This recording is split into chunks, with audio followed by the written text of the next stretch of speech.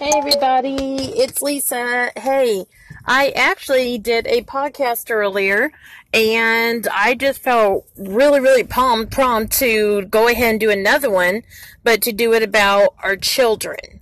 So I want to speak a little bit about our children. What do your children mean to you? Are your children just there and you gave birth to them and they're sort of raising themselves? Are your children always a pain on your side? Are they always getting on your nerves? Are your children just the word children? Or are your children your life? Are your children your world? And we all say we love our children, and that's great. But where's the actions? Where's the proof? Do your children know that you really love them? Or do they just hear you say those words? Oh, I love you guys. Oh, I love you.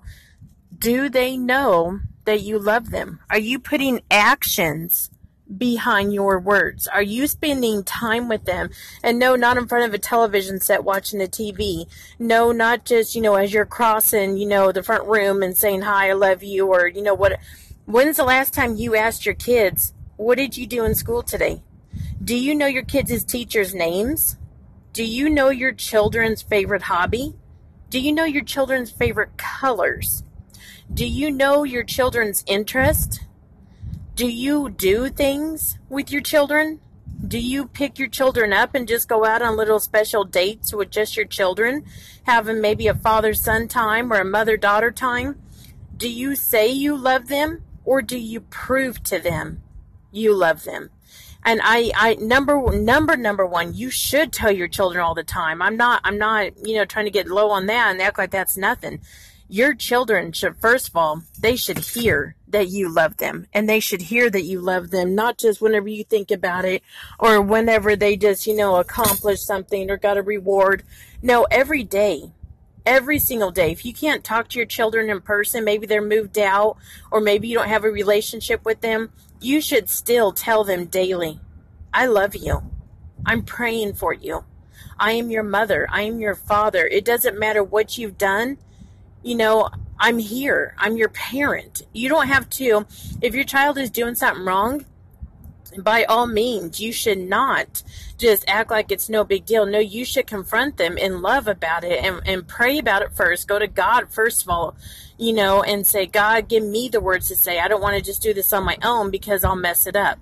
So you should go to God in prayer first. And then once you feel like you've got an answer, you feel peace about it, then you should go to your child and say, hey, I know this is going on in your life. I don't approve of it, but I'm here.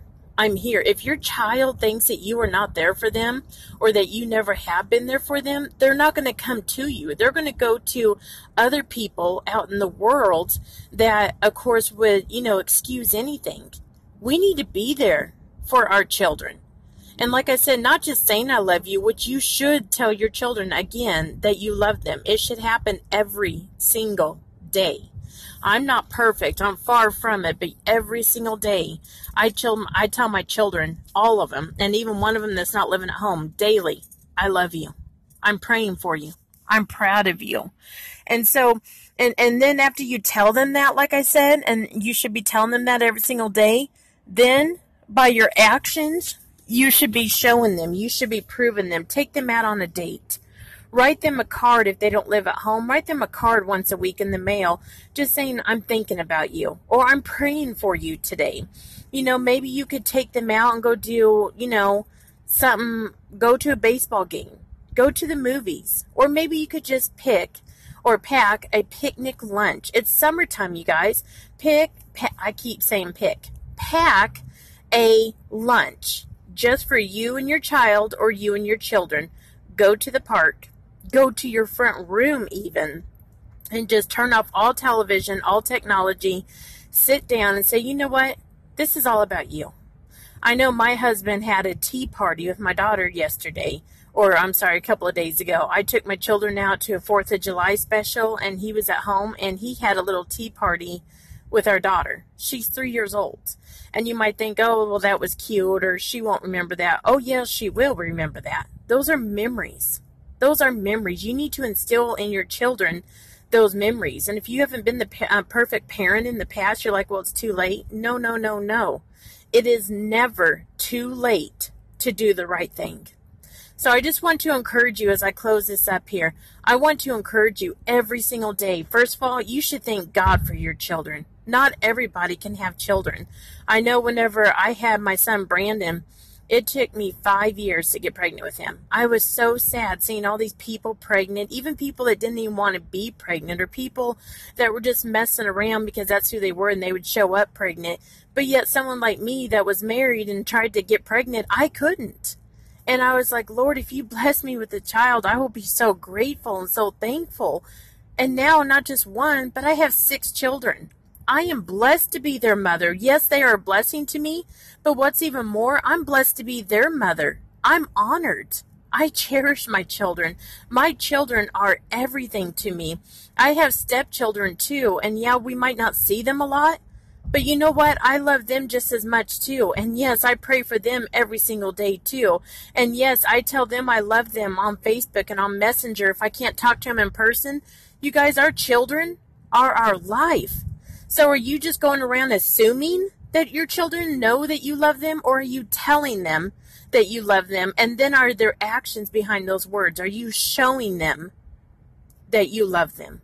Like I said, those questions I asked earlier, what's their favorite interests and hobbies, and what's their favorite color, what's their teacher's name? If you can't answer those, or if you're not even sure about one of them, you need to be doing more time on your children, more one-on-one. Our children are our future. Our children are everything to us. So I'm going to get off of here. I just want to encourage you to really pay attention of your children. And even if you don't have a relationship with them, try to get one. It is never too late to do the right thing. You guys, God is with us. And if God is with us, who can be against us? God will give you the words to say. So you guys, today, don't worry about the past. Don't worry about, well, maybe I'm feeling guilty, or, yeah, I guess I should have done better. No, there's no more coulda, woulda, shouldas. That is the past. That is over with. Today, make a brand new start with your children.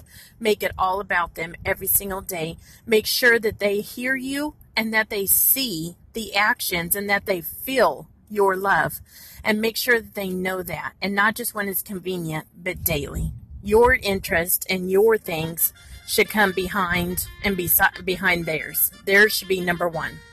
So you guys, I just want to encourage you, be the best you can be the best parents you can be, and love your children with all your heart. Our children are our life. They are our future.